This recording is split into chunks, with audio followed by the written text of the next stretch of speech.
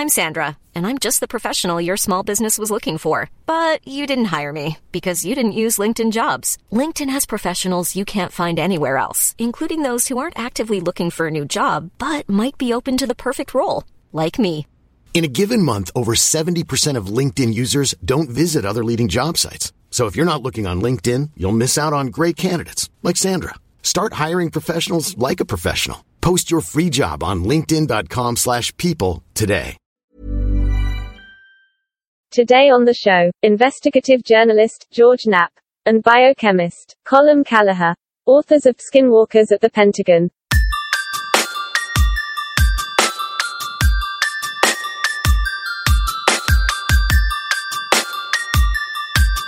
This is Somewhere in the Skies with Ryan Sprague.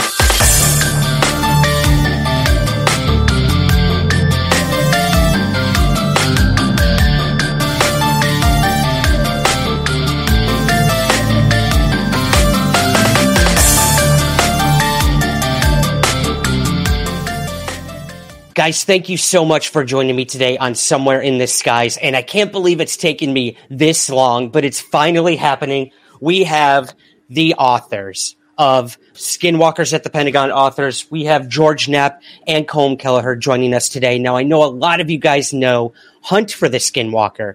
This is the follow-up book. It goes into way more in depth about what Colm experienced on the ranch, what others experienced as well, and everything that's going on in the UFO discourse right now with the secret Pentagon UFO program and everything between, and how Skinwalker Ranch is connected to all of this. So I'm so excited to finally have them with us. They've done a bunch of interviews on this before, so we're going to try to cover new ground tonight and ask a lot of the questions that are coming now. Where does Skinwalker Ranch lay in this greater conversation on the UAP topic? So, again, for the very first time, thank you, Colm, and thank you, George, for joining me on Somewhere in the Skies. Great to see you, Ryan. Great to be here. I really appreciate you taking the time to do this. I know you guys have done a lot of interviews. So let's kind of just jump into it. I want to ask, you guys both co-authored the original book, Hunt for the Skinwalker, and now we have the follow-up with a third author. So I was wondering, for some of our listeners and viewers who may not be familiar with who that is, could you tell us a little about who James Lacatski is, and what was the impetus for him to finally come forward with his connection to all of this? Whoever wants to take that. Jim Lacatski is a long-time Defense Intelligence Agency analyst. He's also got a doctorate in engineering. He's a ballistic missiles expert. He used to be a contractor with the Missile Defense Agency before he moved to Defense Intelligence Agency. So this guy is the original rocket scientist, if you want to use that term. But he's also got a very open mind. I mean, he's not sort of the usual sort of scientific person that likes to have, tunnel vision and doesn't sort of stray outside his boundaries. So you mentioned earlier that George and I had published this book called Hunt for the Skinwalker way back in 2005. Well, it turns out that in early 2007, Lacatski came across this book in conjunction with other meetings that were happening at Defense Intelligence Agency. So he read the book. Another guy on our present book called Axelrod, we name him Axelrod because of, for several reasons. But Axelrod also read this book, Hunt for the Skinwalker. And, it did occur to Lacatski and a few of the colleagues, including Axelrod, that the descriptions in Hunt for the Skinwalker of these objects that were flying around Utah airspace in northeastern Utah that seemed to be able to come and go at will. They seemed to be able to defy, normal physics. And nobody seemed to either know about them or was concerned about them. So Lacatski started looking into the possibility of seeing what kind of technology might be behind these objects, and secondly, whether or not that technology had anything to do with United States national security, because the guy was part of the Defense Intelligence Agency and also part of the Defense Warning Office at DIA. So, long story short, he wrote a letter to Robert Bigelow asking him to visit the so-called Skinwalker Ranch. That was the basis of our book, Hunt for the Skinwalker. So in July of 2007, Lakatsky and Bigelow flew in Bigelow's private jet up from Las Vegas up to, landed in Vernal, Utah, which is about 30 miles from the ranch, drove to the ranch. Lakatsky was on the property maybe a couple of hours, but during that time, Bigelow went in to chat with the ranch managers in what used to be called Homestead 1, which is the one of the homesteads that is nearest the entrance to Skinwalker Ranch. And Lakatsky sort of joined the group. He was standing in the kitchen when behind Bigelow and the ranch manager, this technological device materialized out of nowhere behind Bigelow, behind the ranch manager. Neither of them saw it. This device was like a curved, metallic-looking object, and later Lakatsky described it as being similar to the cover album of Mike Oldfield's Tubular Bells. So Lakatsky didn't say anything at the time, but he was watching this. He looked away. He thought he was seeing things. Looked back. The object was still there, and it was sort of embedded in a sort of a yellowish, cloudy sort of vapor. And again, he was the only one who saw it. Lakatsky didn't say anything. The object then sort of dematerialized, in Lakatsky's words. So he never said anything to Bigelow until later. And but that was the sort of instigation of a drive that set up between Lakatsky, Bigelow, Senator Harry Reid that resulted in the formation of a new contract that was run through the Defense Intelligence Agency for $22 million, 24-month contract. The initial contract actually was supposed to be 5 years, but the end result was a contract that was run through the DIA for 24 months and then a 3-month no-cost extension. So the total contract that was run through the Defense Intelligence Agency was 27 months. So, in a way, George and I could sort of say that the book, Hunt for the Skinwalker, was one of the early instigators for what eventually became the program once Robert Bigelow, Jim Lakatsky, and Senator Harry Reid, and Senator Stevens and Senator Inouye got involved in a bipartisan funding process that funneled $22 million through the Defense Intelligence Agency and ended up with what became known as the OSAP program. I'd add to you about Jim Lakatsky. So, I don't have a security clearance. I wasn't part of OSAP, but I've developed a good friendship with Robert Bigelow and with Colum, with other people that they work with from the NIDS organization. And I had also had this ongoing 30-year conversation with Harry Reid about UFOs. And a lot of these disparate threads all sort of came together at the same time to create OSAP.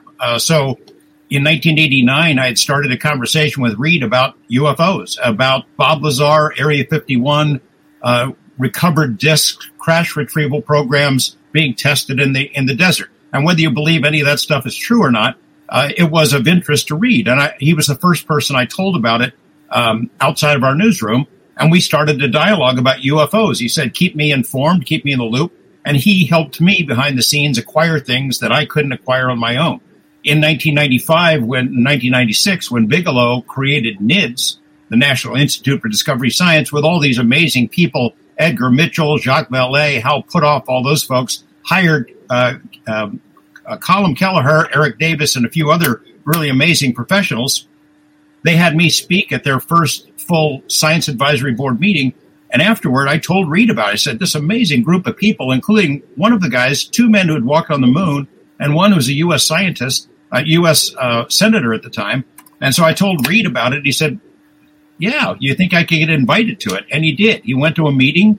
He got hooked on the subject even more than he was from my conversations with him. And that laid the seeds or laid the groundwork for what later became the OSAP program, just all those connections. Because some years later, when Lakatsky goes to the ranch, has this experience, meets with Bigelow, goes back to Washington, creates the outline for a program, presents it to Reed. Reed was already on the hook. He was already ready to go.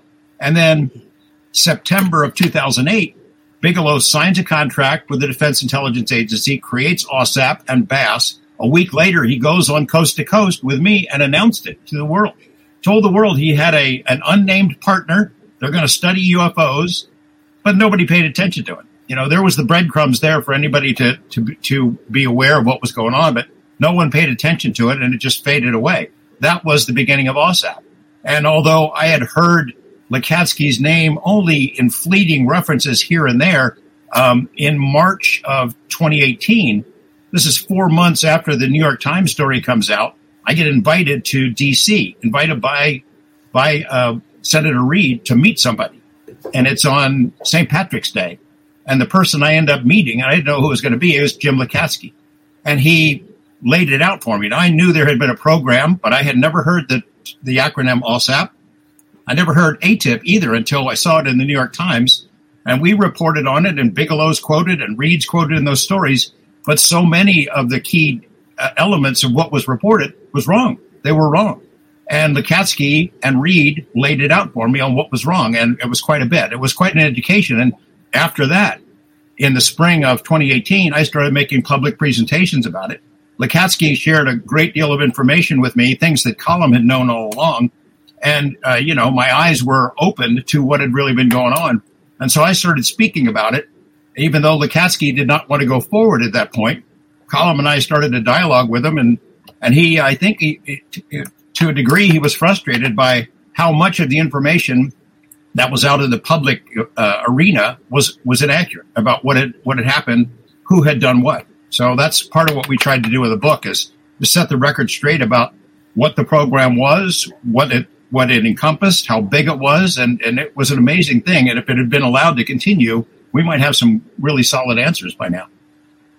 And I'm glad you bring up two things, George, and I'm really glad you brought them up. The difference between ATIP and OSAP, and also, the original reporting on all of this. Why do you think, either of you, please feel free to step in, why was there so much confusion, and why did the New York Times, not to say anything about the authors of the articles, they worked with what they were given, what the New York Times allowed them to put in there. But why was this so inaccurate from the very beginning? Again, I'm so happy you guys clarified so much of this for us, the public, on what OSAP was, what ATIP was, what eventually ATIP became, and where that money actually went to. Because that is, the biggest question so many people have out there. Was this money actually used to investigate UFOs, or was it also the paranormal? So what do you guys think? Why was the New York Times so wrong, or were they told something different? What do you think? Well, I think part of it was, for example, Lou Elizondo, where, the book that we wrote, people have wanted to characterize it as anti-Lou or attacking Lou or attacking ATIP, which it is not. It's never been that. Those are two different entities entirely. I think Lou in the beginning could speak about ATIP because that was the program he was involved with. And he didn't feel like he was authorized to go ahead and speak about OSAP. So he phrased things in that way. I think there were other people who were whispering in the ear of the New York Times at that point who knew the difference and who muddied those waters on purpose. I think they felt if we tell the real story about OSAP and all the weird stuff they got into, it won't be credible because, UFOs, that's credible. But when you get into weirdo cryptid creatures and things like that and hitchhikers, that's too strange. Let's just keep it simple at this. Well, that's fine. If you want to get a story past the editors of the New York Times, I can understand that. But it's not honest. It wasn't accurate. It was way off the base. And those mistakes that were made then are repeated every week all over the world by journalists who should know better, especially now that the record has been cleared. Anybody could read this, see it for themselves. There was an ATIP, that's for sure. But there was an OSAP that was a much bigger program. It's a program that got the $22 million. It might be the largest government-funded UFO-related program in U.S. history. They had 50 full-time employees at one point. ATIP had none. they had a scope that didn't involve just military UFO cases. It was UFO cases all over the country. In fact, all over the world. The database, which we'll talk about later, involved information from multiple different countries all over the world. And then not only was it big in terms of number of employees and its scope, it also looked at things beyond UFOs. It followed the evidence where it led, and often it led to some very strange places, and we can get into those details. I don't know why the New York Times has never corrected that, the mistakes that it made in the very first couple of lines of that story, but they haven't. And those mistakes have been repeated as recently as a week ago. The New York Times article has never been corrected. And that's kind of really interesting, because the main reason that we wrote the book was to correct the record. The New York Times article made, 3 fundamental errors in the first 6 lines of the story. It linked the $22 million to ATIP, wrong. It linked Lou Elizondo as the head of the $22 million program, wrong.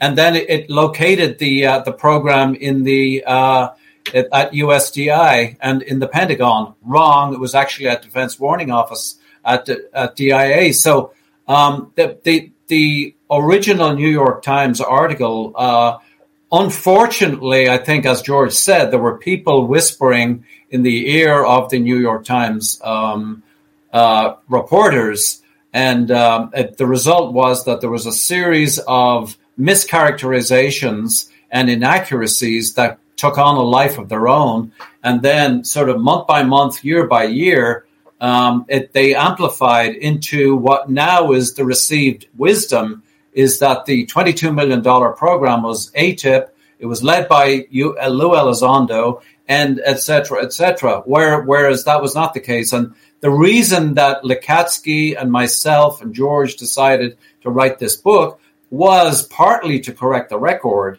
Now, this is not to denigrate in any way what the sterling work that people like Lou Elizondo and Chris Mellon have done since the 2017 article in getting this topic before the Senate Armed Services Committee and the various Senate Intelligence Committees and making the UFO topic real. But the fact is the reporting was erroneous, and our book, Skinwalkers of the Pentagon, definitively, in our opinion, corrects the record on that.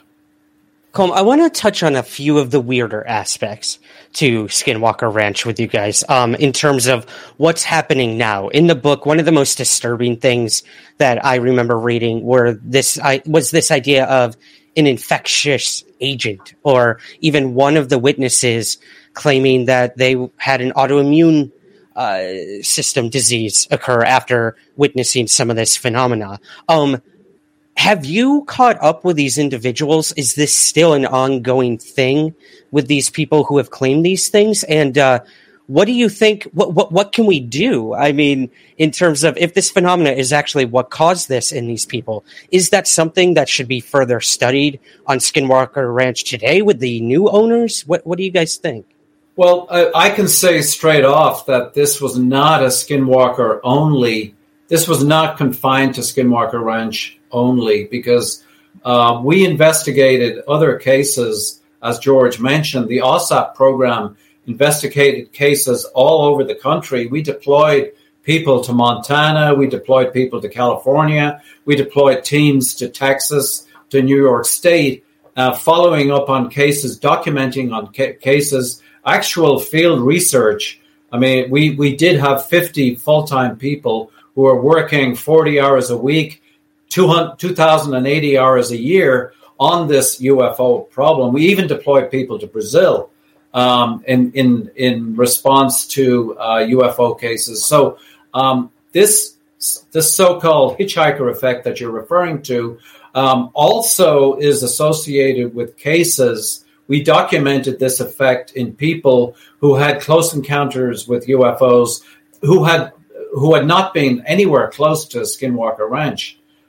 So this goes beyond Skinwalker Ranch, and it is actually documented in other UFO cases. But to get to the heart of your question, as we began to follow people who had anomalies in their immediate sort of framework on Skinwalker Ranch. A lot of the people initially that the Defense Intelligence Agency deployed on the property were from military intelligence. They were from armed services, and they were deployed on the property in order to corroborate and to evaluate these stories that had come out primarily from Hunt for the Skinwalker, but also other stories that were involved with Skinwalker Ranch. And they involved not only nuts and bolts UFOs, but they also involved discarnate entities, alleged poltergeist activity, cattle mutilations, reports of unusual creatures were seen on the property, and a whole host of other quote-unquote paranormal effects. So when these 5 people from military intelligence over different time periods were deployed on the property, all 5 of them actually encountered unusual activity on the property. And then what really got people's attention was when they went back to the East Coast where they lived, their families, within a few weeks of them returning, began to experience waking up at night with these black humanoid creatures standing over them in beds, in their bedrooms, blue orbs, red orbs, white orbs, yellow orbs flying through their houses. Some of them reported bizarre-looking, almost like mythical creatures that were manifesting in their backyards at different times. They would experience poltergeist activity. Things would wine bottles would shoot off the wine rack and sort of smash against the wall. Poltergeist activity would erupt in their homes. So in all of these cases, we documented that what seemed to be a primary case where anomalies were experienced on Skinwalker Ranch, then 2,500 miles away on the East Coast, suddenly this activity would start appearing in people's homes. And not only that, there were some of the kids who had experienced activity wanted to keep silent about it, didn't want to talk about it at all. But then their school friends and neighbors started telling them that they had seen weird stuff like creatures outside their bedrooms, black shadowy creatures in their rooms, orbs flying around. So not only the families that the primary investigators were experiencing that, but also neighbors and school friends in the local kids' school. So, I mean, my background is virology and biochemistry. So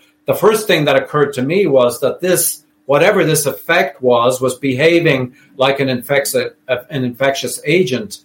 So the primary infected person, that the index case, to use the terminology, would be infected on Skinwalker Ranch. Then it would be brought back to the families. The families that the spouse and children would be then infected.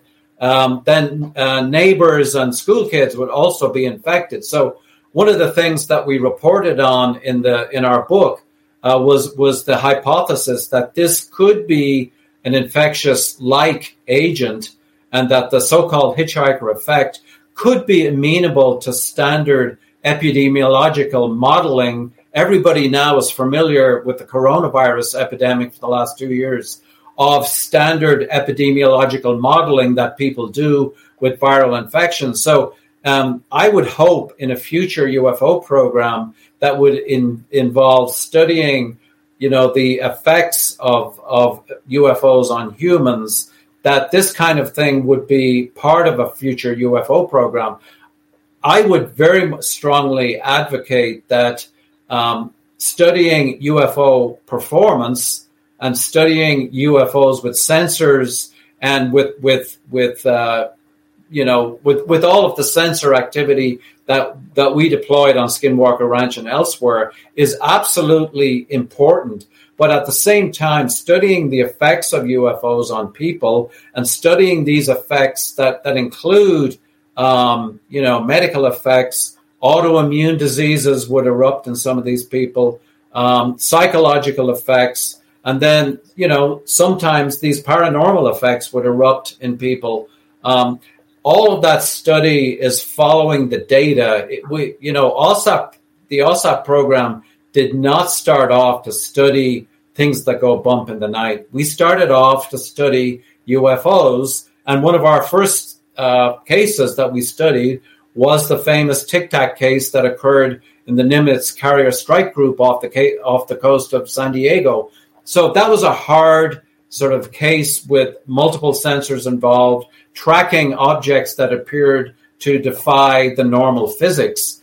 But at the same time, these close encounter cases that happen to people also have effects on people that include medical effects, they include physiological effects, psychological effects, and eventually, if you study people over months and years, they can start reporting paranormal effects as a result of UFOs. So that's the sort of essence of the so-called hitchhiker effect that we reported on. I would add, Ryan, that that of the 5 intelligence agents who went to the ranch during the OSAP study, all 5 of them took something home, and for some of them, it lasted for years. It stuck with them. And for one that we know of, it's still happening. We're talking 12, 13 years after it first occurred, the first experience. The hitchhiker phenomenon didn't start on the ranch, but it was a unique opportunity to study it there. I mean, it's been reported all over the world in association with UFO events. In fact, I wouldn't be surprised if some people who were exposed to the Tic Tac had similar effects that have not been publicized yet. You know, if you use the term poltergeist, and people in the UFO field kind of titter about it and want to diminish or dismiss this because, look, that's a goofy study. They're looking at ghosts. Well, it's not ghosts. We don't know what the hell it is. Nobody does. We notice that phenomena happens in connection with UFO experiences. They're in connection with each other, happen in the same place, and it seems to have long-term effects and stick with people. Don't know what it is. Don't say it's ghosts. We just compare it to paranormal and poltergeist stuff because that's what's been investigated and described before in the literature. Interesting. Right. Yeah. This whole hitchhiker effect thing is what I think a lot of people are really finding intriguing. And also, I know, George, you even mentioned people reading the book are experiencing the hitchhiker phenomenon, if you want to believe that or not. But hey, who knows how far this could actually go in terms of we wish phenomenal we had made aspect that up as a marketing. We wish we had made that up as a marketing device, but we didn't. And, we did get some reports from that. We have no idea how seriously to take it. It's interesting.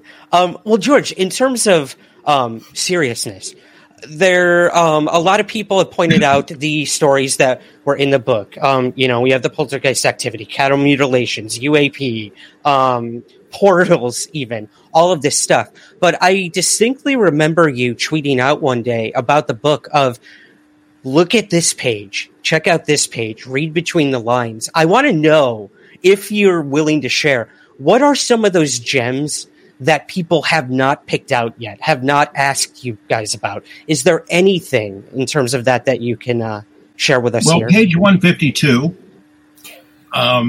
it has some pretty heavy hints about crash retrievals. Colum and his colleagues were hot on the trail of what they believed was a crash retrieval program. They thought that they would have access to it eventually, that they'd been let in the door, and they had prepared Bigelow Aerospace, the facilities there, to receive exotic materials.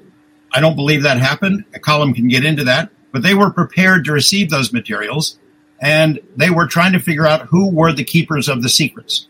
And page 152 details some of the efforts that were made, the people who were meeting with higher-ups at Department of Homeland Security and some other places inside at the Pentagon, and they were trying to get the answers to it and knocking on the door to find out who's got the goodies. Where is this stuff stashed? And the door was not just closed, it was slammed in their faces. So maybe Colum could elaborate on that. Yeah, please. Yeah, we obviously, everything that we wrote in the book, we put to the Pentagon, an organization called DOPSR that is involved in vetting all of the of what is written in a book that has security implications. So we had our book reviewed over a 10-month period by 4 separate organizations, and so whatever is in the book, and George mentioned page 152, was actually read, vetted, and authorized for release. So we're not saying anything out of school that the reviewers in multiple different agencies didn't want to be put out there as a source of information. But as George mentioned, one of the organizations that we were interacting with after the OSAP program was terminated in late 2010 was the Department of Homeland Security, and several of the high-level people that we talked with in the and we do talk about this in the book too, but several of those people began a series of their own investigations and did bump up against this so-called keepers of the secrets, that is a deeply embedded series of programs with extraordinary levels of security in the United States government that has been close hold for decades. Well, they did bump up against that program, and they were told unceremoniously to get lost. And it was not sort of a polite, we can't talk to you. It was a very hostile, very rude, in-your-face sort of, this will not go any further, cease and desist immediately. Now, part of this, as we mentioned in the book also, may have been a sort of a cultural aspect where the Department of Homeland Security, as you know, was initiated following the 9/11 bombings of the trade towers. So that, the Department of Homeland Security was a relatively new kid on the block, and sort of other intelligence agencies like CIA and DIA and, the 17 intelligence agencies that exist and are responsible collectively for United States security. The Department of Homeland Security was considered a new kid on the block. And so here were these people from DHS, even though they were all very high-level people at DHS, were sort of knocking on doors that the old-timers thought was completely inappropriate, and certainly they would not be let in. The gatekeepers of these programs that are sort of long-term, over many decades in the United States government, simply refused in a very hostile way to grant any access to these people. But the bottom line was, after those experiences, the people who were directly involved doing the knockings on the doors came away not believing that they were told to go away because there is no crash retrieval program, no goodies hidden. They came to believe without any question that there is something out there, that it is being hidden somewhere, and that they were just refused entry to the door. Interesting. Well, you bring up another thing, getting this book cleared. I think that caught a lot of people's eyes too, that this book literally had to be cleared before publication. So my question is, I guess, how much, if you had to give a percentage, didn't make it in, that they said, nope, you're not going there? Could you give a ballpark on that, or is that it's something you guys can't talk about? Well, I mean, we received from DOPSR eventually, and obviously things were pretty slow because of COVID, but the various reviews were farmed out to different agencies and different individuals within those agencies who had a sort of, they were stakeholders in, being part of this program. So a lot of them sort of went through and changed some of their details, some of their names, obviously, some of their affiliations. We were told to remove some of the details about the location of the program at Defense Intelligence Agency. We were also told in many different cases to remove some of the descriptions of individuals who were involved with the program. We were told to change the names of many individuals who were involved with this. So, there were pretty comprehensive changes demanded. And also, the layered on top of this, obviously, was the medical injury cases that we were investigating. We had two MD, PhD physician scientists who were on contract to OSAP, who could be deployed anywhere in the country to investigate some of these medical injuries, and we document some of those in the book. But this involves sort of taking blood samples. Sometimes various imaging techniques were utilized, and following people over many months, and in some cases years, that were involved in these close encounters with UFOs. So that part of the HIPAA medical confidentiality was layered into the insistence on the part of the reviewers to remove all of those medical associated details that were part of these medical injury cases. I mean, that's a fundamental part of medical confidentiality that is very, very strongly and seriously taken in the United States government. So any deviation from that, we were told to remove all of that too, and to make sure that all of these personal identification details were removed from people, especially people who were still active duty military, but even people who were going through the process of separating from the military. All of these names we were also told to change and remove. So there were substantial changes made. Hey guys, Ryan here. The Somewhere in the Skies podcast is a labor of love every week. And with that comes many different costs to keep the show running. That's where our Patreon campaign comes in. You give what you think the show is worth. There's different rewards available all the time, including shoutouts on the show, early editions of main episodes, bonus episodes and content, and very soon, monthly patron hangouts, where we sit back and chat all things UFOs. So I hope you'll consider becoming a Patreon subscriber today. To learn more and to join, visit patreon.com/somewhereskies. Thank you for your support and keep looking up.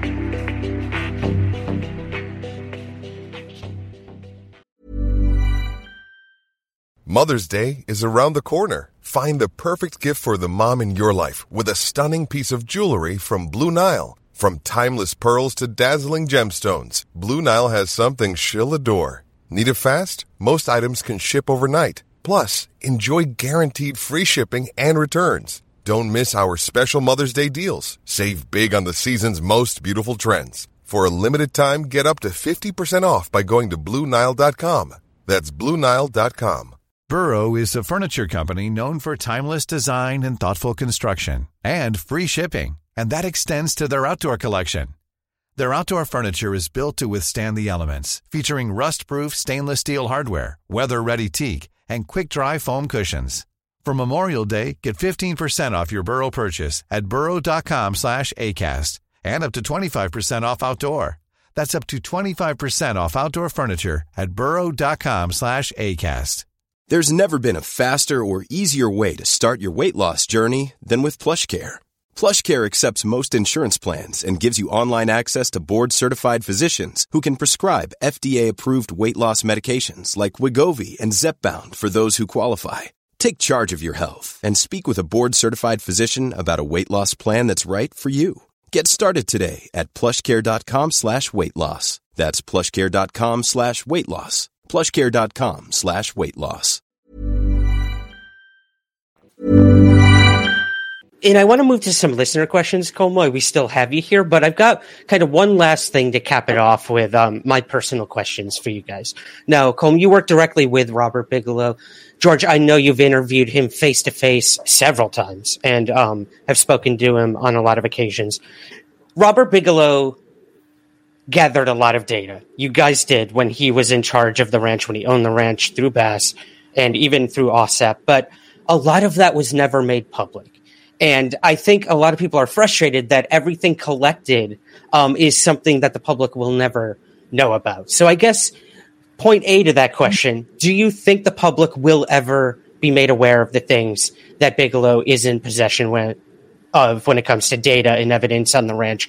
And two, in terms of Bigelow, and also there's been some controversy over the security on the ranch, that some have come forward and said that they were quote unquote test subjects. So I'm wondering if you guys could speak to both of those points in terms of, will we ever see anything that Bigelow is in possession of when it comes to evidence? And were people used as test subjects on the ranch? That seems very disturbing, in my opinion.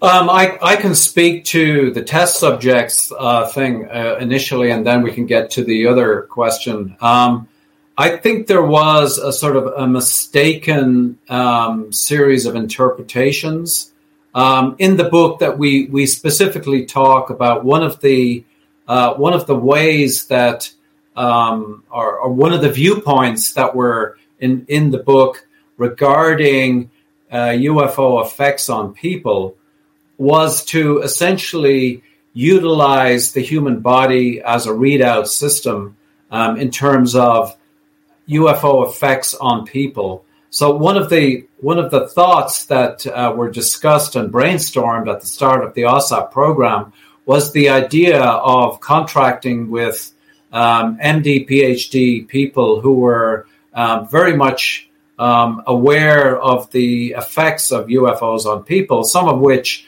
have been documented in the past. For example, radiation like effects. People start losing their hair. They have metallic tastes in their mouth. They go through headaches, nausea, and as you mentioned earlier, autoimmune diseases have manifested in some people as a result of close encounters with UFOs. So the idea behind the original brainstorming at OSAP was in order to look at what these UFO effects were, we would be able to, with the permission of these individuals, we would be able to take occasionally blood samples or imaging of these people. But all of the people involved we had medical HIPAA-related infrastructure in place that was very, very, very careful. We had signed releases. We had people that were informed consent that were part of this. We were operating strictly in accordance with all of the medical procedures that were out there, so that we would conform to HIPAA regulations. We would conform to medical privacy. And so all of these that were these tests that were done over time, and these were not. I'm not talking about Skinwalker Ranch people. I'm talking about people who, for example, we talked in the book of people. One of these people in Oregon who had blue orbs go through them, or one orb go through them, who came down with a constellation of early non-ionizing radiation effects. We did obtain blood samples over time. We did do imaging studies over time. And so collectively, all of those were put into databases, but they were completely protected. All of the names of people involved were completely protected from a medical privacy perspective. So we conform completely according to the rules of medical privacy. I'd add this: is by the time that OSAP started in 2008, the word was kind of out on Skinwalker Ranch. I mean, our book had been out for a couple of years. The people in that area certainly knew about it, and the guys who worked for BASS and for NIDS, Bigelow Aerospace, they knew it was up out there. Anybody who didn't want to go didn't have to go. And a lot of people who went out there and had one shot at it said, never again. They wanted nothing to do with it. So it wasn't a big surprise pulling something over the wool over their heads. As for, the Bigelow information ever being released, the book we wrote, Hunt for the Skinwalker, is the data from NIDS. It's the story of the NIDS investigation of the ranch. And although there might be bits and pieces here and there that have never been made public, and I think probably Mr. Bigelow has images that he's never made public, that's pretty much everything that happened. We told the story as thoroughly as we could, and the result of that is something called OSAP was created. As for the second book, same kind of thing, the Skinwalkers of the Pentagon. We want people to find those files. I mean, that's why there's 125 reports or so that were written by the guys for OSAP, by the BASS team, for the DIA. We're not talking about 10, 12-page reports. Some of these things are 300-400 pages long. We listed all of them. And that was on purpose. We wanted people to find them. We go after it. File a FOIA. Go get them. We couldn't publish all that stuff. We weren't allowed to, but we wanted people to know it was out there. And I think when that information becomes public, and it'll become public. There's a new website that claims it's publishing all that stuff. I think came up last week, yesterday. I don't know if it's actually publishing it. Anybody has seen that stuff, but good. It should be public. There's nothing classified in there. The public should see that. That's why we wrote the book. We wanted people to go out and get it. Right. Yeah. The website you're referring to, I think they actually went live as we were recording this, if not today, called Phenomenon. It's an AI system that's collecting databases from MUFON, from NUFORC, and they claim that they also have a lot of Skinwalker Ranch data as well that they're putting in the cloud that people will be able to access. So there we go. Like, there's been progress already. And I'm sure a lot of that was inspired by the follow-up book that you guys put out. People want to know. They want to see the pictures. They want to see the data. So look, if we're not going to get it from Bigelow, we're going to get it somehow, like you said, George. And I think that's what people should focus on. I highly suggest people check that out.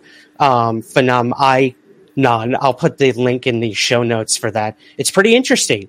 I mean, there were hundreds of documented cases from Skinwalker Ranch that are available to the public. So I think that's pretty cool. I would just add the caveat, though, that it's really important that if this data is released, that the medical confidentiality is respected. Now, I don't know. I actually have not checked out this website yet, but we went to extraordinary lengths in publishing our book, Skinwalkers of the Pentagon, to protect people's medical privacy. And I would hope that if there are data being released, that these medical privacy guidelines that conform to HIPAA are being respected. And also people who have active military service, who are retired military, who have expressly forbidden their names to be out there, I would hope that their confidentiality has been protected. I don't know. I mean, I have not looked at this website, but that's one of my concerns is that we went round the block multiple times to protect people's medical privacy, and that's a sort of a very basic violation. If it is happening, I don't know if it's happening, but I would put that out as a caveat.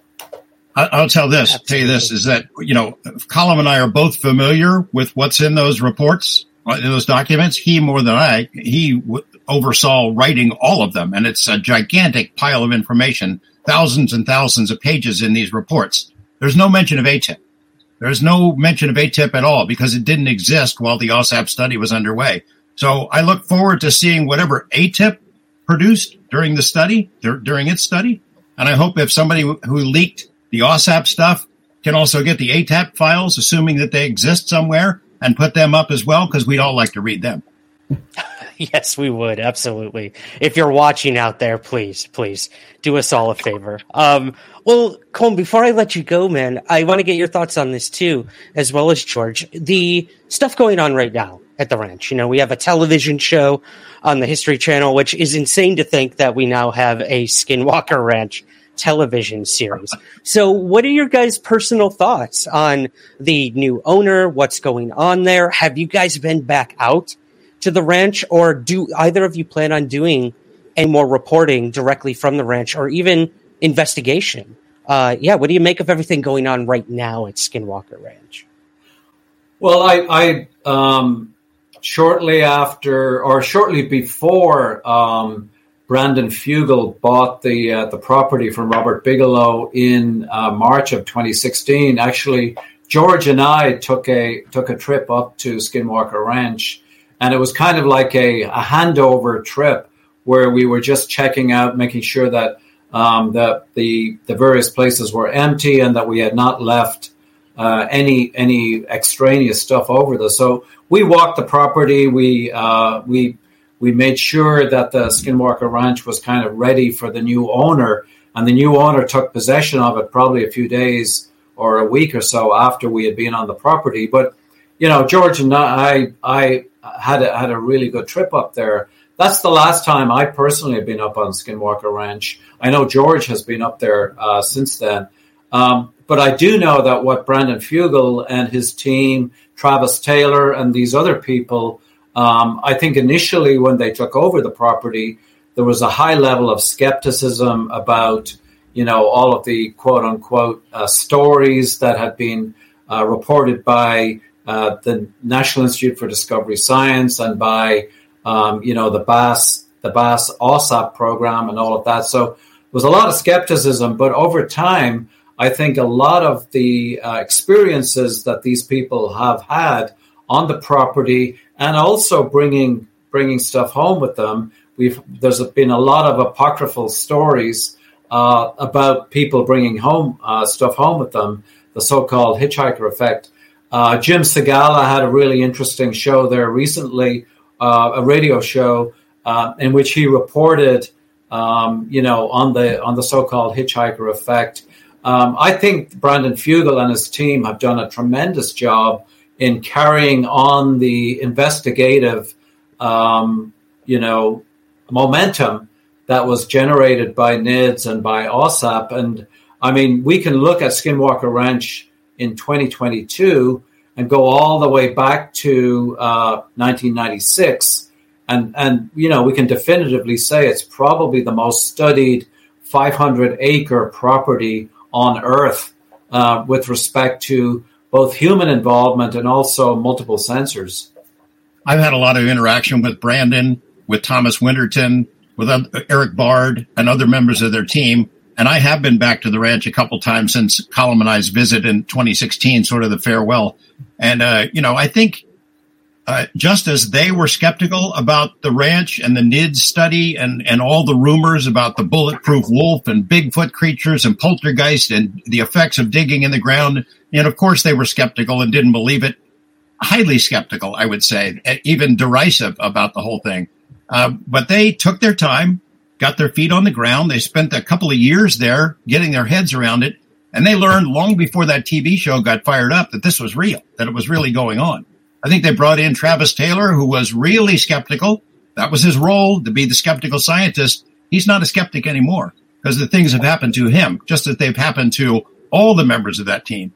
I'm so glad that they continued the research, that Brandon has put a lot of new resources and energy into figuring it out. I warned them person to person that that entity, that intelligence, whatever it is fickle out there. And you may have a really hit show for a while, and suddenly Mr. Skinwalker says, I'm out of here. Because that's what it did to NIDS. I mean, that's why the NIDS thing ended, because it got tired of being hunted, and it just left. And the activity died down to the point where there was nothing left to study. And then it came back. So I hope it continues. I wish them nothing but the best. I'm not really all that thrilled about going back, but I probably will at some point. Nice. That's good to hear. Yeah. The Skinwalker can be a diva. Sometimes she doesn't want to get on camera. I get it. And it's kind of like rolling the dice. You never know which visit you're going to go there, and you're going to bring something home that's really bad.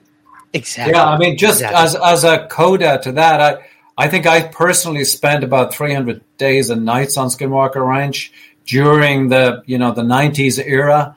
And 95% of the time, it's a beautiful, pristine ranch that is, I mean, the views are breathtaking. It's a beautiful place. But that 5% when stuff is happening, everything changes. I mean, the atmosphere changes. The dogs start acting differently. Cattle start acting differently. I mean, everything changes during that 5%. But for 95% of the time, it's a beautiful Western ranch. It's very interesting. The phenomenon does seem to, tap and nudge when it wants to, and puts you in your shoes and in the immediate moment more than anything possibly can. So I love that aspect of this tricksterish nature of the phenomena, just when you least expect it. Colm, I know you have to get going. So if there's anything left you want to share with our audience, what you want them to take from the book, and what you think they should focus on moving forward with Skinwalker Ranch and these phenomena in general. Is there anything you want to leave our audience with? Well, I would hope that the skinwalkers at the Pentagon, we put in a lot of appendices in the book, and appendix number 2 is a sort of a structure of what a future program would look like. I would hope that the OSAP program could serve as a sort of a template for a future UFO program that would involve, both studying the UFO performance and deploying sensors where they can, but at the same time studying UFO effects on people. Because, after all, without humans, does a tree, fall in the forest and does nobody hear there? Can nobody hear it? Type thing. Just like UFO activity, they do affect humans. They do create fundamental life-changing effects on humans. So I would hope a future UFO program could conform to the OSAP template that was created. And we still believe that was a very, very successful template that served the United States government in terms of generating 104 technical reports on the various aspects and dimensions of the UFO phenomenon. So if I look to the future, I would hope that the OSAP program could serve as a template for future UFO programs. Fantastic. Building off of the shoulders of these phenomena. I love it. Well, Colm, I want to thank you for being here tonight. I know, you were on the ranch for so long. You experienced so many, I would assume, life-altering things. And that can weigh on a person. It really can, when the world just kind of changes in front of your very eyes. So I got to thank you for being courageous enough to do that. I don't think I could be one of those people to spend that much time on the ranch. But I want to thank you more for taking the time to write this book with George and with James, and for showing the public that, this is a place that needs further study, and could ultimately, whatever these phenomena are, could change the world. So thank you. Thank you for all your work on this. Thank you, Ryan. It was great to talk to you, and good luck with your podcast. It seems like a really good one. George, thank you for sticking around for some of our listener questions as well. I really do appreciate your time. I'm going to start with Luis Jimenez of the Unidentified Celebrity Review. Really values the work you've done as a journalist throughout the years, as many of us have in this world that we live in of UFOs every day. And the nature of trying to cover this topic in a very credible way is not easy. So we commend you on that. And Lou wants to know, where do you see the future of the discussion in the next 5 to 10 years when it comes to UFOs in terms of mainstream journalism? Do you think we're going to be at a point where it's okay to finally talk about werewolves and portals and, dino beavers, even, as people have claimed to have seen on the ranch? Do you think this will ever be a discussion the mainstream will be a part of? Well, it's going to have to be, because, we've got 75 years of lights in the sky, radar returns, things of that sort, UFO case after case after case. You are never going to solve this mystery by only studying things that flit around in the sky or that pop into the ocean. How many of those cases do you need to figure out that something is flying around up there, down here, that is not us? I think that case has been made already. You got to get your hands dirty. It occurred to me as I was playing with a laser pointer with our cats a couple of weeks ago. I'm playing with this thing and they never catch it. And that's kind of what it is like with this UFO stuff. We're never going to catch one of those. Other than the ones that might be stashed in a hangar somewhere, but we're not going to solve the mystery just by chasing lights in the sky or a laser pointer on the carpet. You gotta dig down into it and follow the evidence where it leads. That's what OSAP did. Follow the evidence where it leads. They did not want to study Bigfoot. They didn't want to dig into poltergeist type phenomena. They certainly didn't expect to run into hitchhiker effects for intelligence agents and officers. But you have to follow it where it leads. What does it mean? A place like Skinwalker Ranch, unique in the sense that all of this paranormal phenomena is concentrated in one spot. There are other places like it in the world, just nothing that's been as intensely studied over such a longer period of time as this one. where you've got UFOs, orbs, poltergeist type activity, crop circles, Bigfoot, animal mutilations all at once. Are they all related? When one happens, when the orbs appear, when saucers are in the sky, these other things occur as well. Suggests some sort of a relationship. You have to study that. So whether people like it or not, and, we were on the receiving end of a lot of Dino Beaver jokes. We didn't make it up. Colm Kelleher is the guy who saw it. Now that he's gone, I can say there's nobody more humble and more careful and more professional than Colm. The guy's rock solid. He's honored his security oaths. He's wanted to tell as much of the story as he can without crossing over a line. As he said, he's been out there hundreds of nights on Skinwalker Ranch, out in the dark by himself. Absolutely courageous. He's the kind of model for the kind of investigator we need to get to the bottom of this. I would also hope that journalists, my fellow journalists, now have a taste of this, for as long as I've been doing it. I still think of myself as a newcomer. And now I realize my hair is a little bit gray and I'm not really a newcomer to this, that I've been at it for more than 30 years. But, when I started and realized I got into it, I was really cocky thinking, well, what this topic needs is a good journalist. I'll have this wrapped up in like 6 months. And of course, I know a lot more and understand a lot less 30 years later. A lot of journalists now are taking a whack at it and they're getting it wrong. And they'll look for the low-hanging fruit as opposed to doing what journalists are supposed to do. Investigate the unexplained and not explain the uninvestigated. I don't want to beat up the New York Times too much for getting things wrong. I think they did their best. Leslie Kean and Ralph Blumenthal are terrific reporters. They had a heavy lift to get that story told and get it past their editors. I think they were misled by some of the people who are feeding them information, and they got it wrong. When you get those things wrong, you got to correct it. I think they have inspired a new generation of journalists to go ahead and take a look at this, which I've encouraged for a long time. Look, this is a legitimate story, and you approach it the same way you do with any other story. Find reliable information, confirm the information, get reliable sources, follow the paper trail, treat it like any other story, and see where it leads. I don't know that we're ever going to solve this mystery. But at least now there's a new energy, in part because of Elizondo blew the lid off of this thing. Him coming forward with that story has opened up new doors because the media took it seriously. Congress got interested, and now it's a whole new world. It's a whole new ballgame for UFOs. And journalism played a big role in that. Well, that whole new ballgame, George, I'd love your thoughts on everything going on right now. Like you mentioned, this was a snowball effect.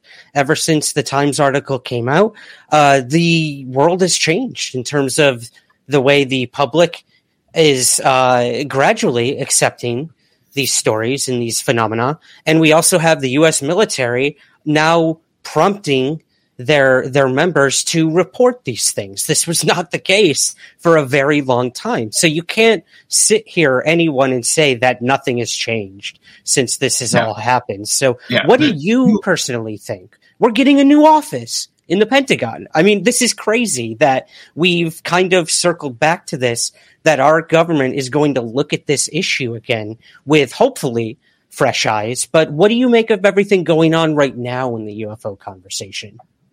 Well, I've said this a couple of times. I never thought I'd see it in my lifetime. The level of change, the tectonic level of changes that have happened in the last 4 years or so, since that New York Times story kind of kicked things off.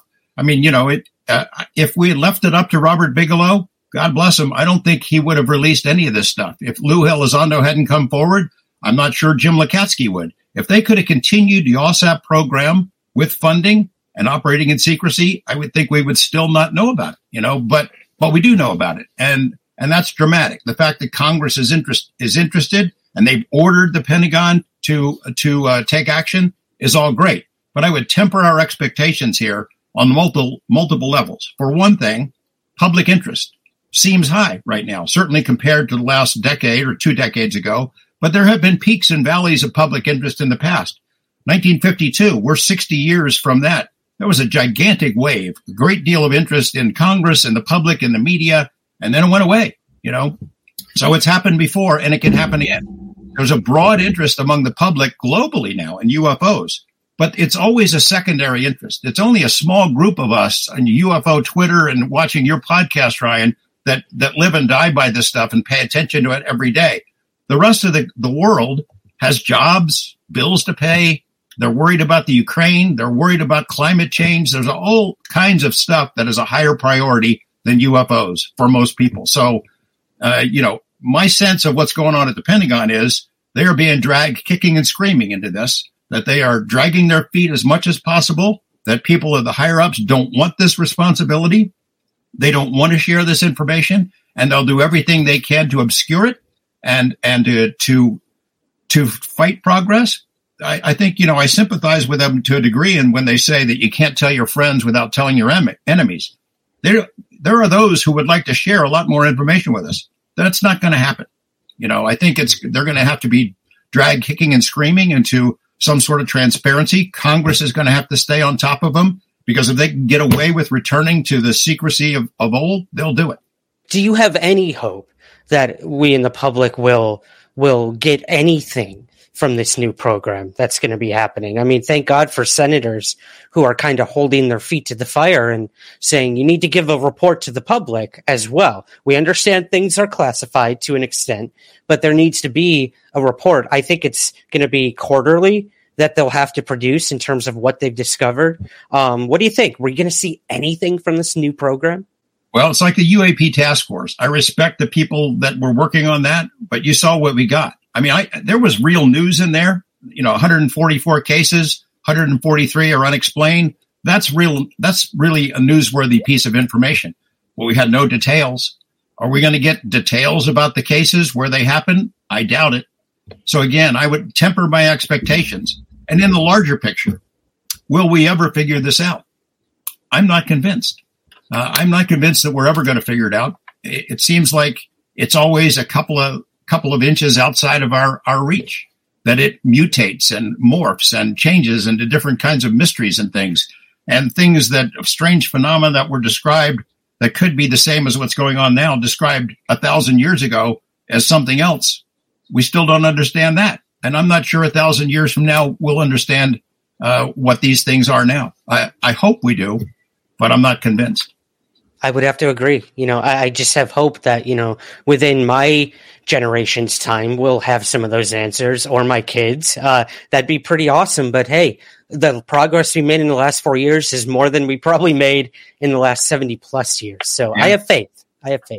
Well, I guess kind of to wrap it up, George, a lot of people want to know, will there be an audiobook version of Skinwalkers at the Pentagon? Is that anything you guys are planning on? Yes, we're working on it right now. It could be out. We expect it out this summer. Yeah. Oh, fantastic! Yeah. It's we got a real professional guy who's leading the charge on that. We're all contributing in what we can, and I think it'll be really good. So I'm looking forward to hearing it myself. That's fantastic. I know a lot of people are going to be excited about that. Last question for you, George, before we go here. I asked Colm this as well. What do you hope people will take away from the book? There's amazing stories in there. They're very interesting. Very compelling. But at the core of this book, it says more than just, here's this mysterious ranch. There's all these things going on. Like, there is a implication to all of that, to the public, to humanity in general. So what do you hope people will really take away from the research, the reporting you've done on Skinwalker Ranch, and more specifically, the book? Well, of course, Skinwalker's Ranch plays a central role in the book, but it's so much bigger than that. It was one slice of a very large program. What I'd like people to understand is that, it takes courage to go after this stuff. It takes resources, too. OSAP, if it had been allowed to continue, it might have some answers by now. It did an amazing amount of work in a short period of time, 27 months. When the public gets a look at the reports that were produced, that we list in the book, they're going to be blown away. I mean, they really worked hard. The government got its $22 million worth for sure. But you can't just study this stuff, lights in the sky, radar returns. You got to follow the evidence where it leads. That's what those guys did. They had the guts to do it. The DIA for 2 years allowed them to go forward. Harry Reid and his colleagues got the money for it. And that's what it's going to take. It's going to take money. It can't just be like Project Blue Book, three secretaries and an officer to get this thing resolved, if we're ever going to resolve it. You got to really work at it. You got to get the cooperation of other governments around the world. And whoever the keepers of the secrets are, they're going to have to be forced to give it up. If we're going to make progress, that's where we would really make it overnight, is to see that material. If they have saucers or just wreckage or bodies, and I think there are pretty good indications that we do have that kind of stuff. Someone has it. You're going to have to force it out of them. They're not going to give it up willingly. And so if I were a member of Congress, that's where I'd put my energy, is to go after that. And like you mentioned, that's a good point. This is a global phenomenon. We have to keep that in mind. We look at these topics from Western eyes very often, and we have to remember that Skinwalker Ranch is a small part of that in terms of these phenomena occurring all over the world. But again, I think it is the quintessential kind of inspiration for others to go out and say, the world is much stranger than we could have ever imagined, and a lot of that really goes back to Skinwalker Ranch. Well, to quote the great Hunter S. Thompson, when the going gets weird, the weird turn pro. So, there's wisdom in there somewhere. Thanks, Ryan. Absolutely. Thank you so much, George. Thanks for coming here on Somewhere in the Skies today, and can't wait to have you back on. See you later.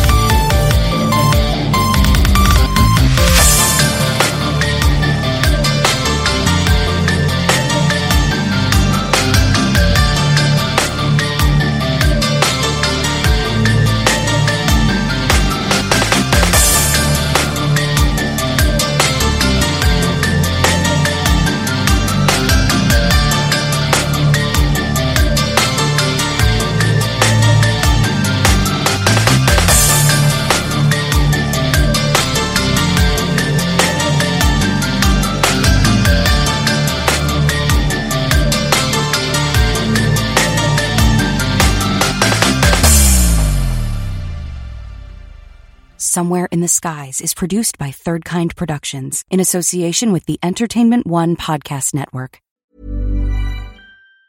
Planning for your next trip? Elevate your travel style with Quince. Quince has all the jet-setting essentials you'll want for your next getaway, like European linen, premium luggage options, buttery soft Italian leather bags, and so much more. And it's all priced at 50 to 80% less than similar brands. Plus, Quince only works with factories that use safe and ethical manufacturing practices. Pack your bags with high-quality essentials you'll be wearing for vacations to come with Quince. Go to quince.com/trip for free shipping and 365-day returns. Here's a cool fact. A crocodile can't stick out its tongue. Another cool fact, you can get short-term health insurance for a month or just under a year in some states. United Healthcare short-term insurance plans are designed for people who are between jobs, coming off their parents' plan, or turning a side hustle into a full-time gig. Underwritten by Golden Rule Insurance Company, they offer flexible, budget-friendly coverage with access to a nationwide network of doctors and hospitals. Get more cool facts about United Healthcare short-term plans at uh1.com.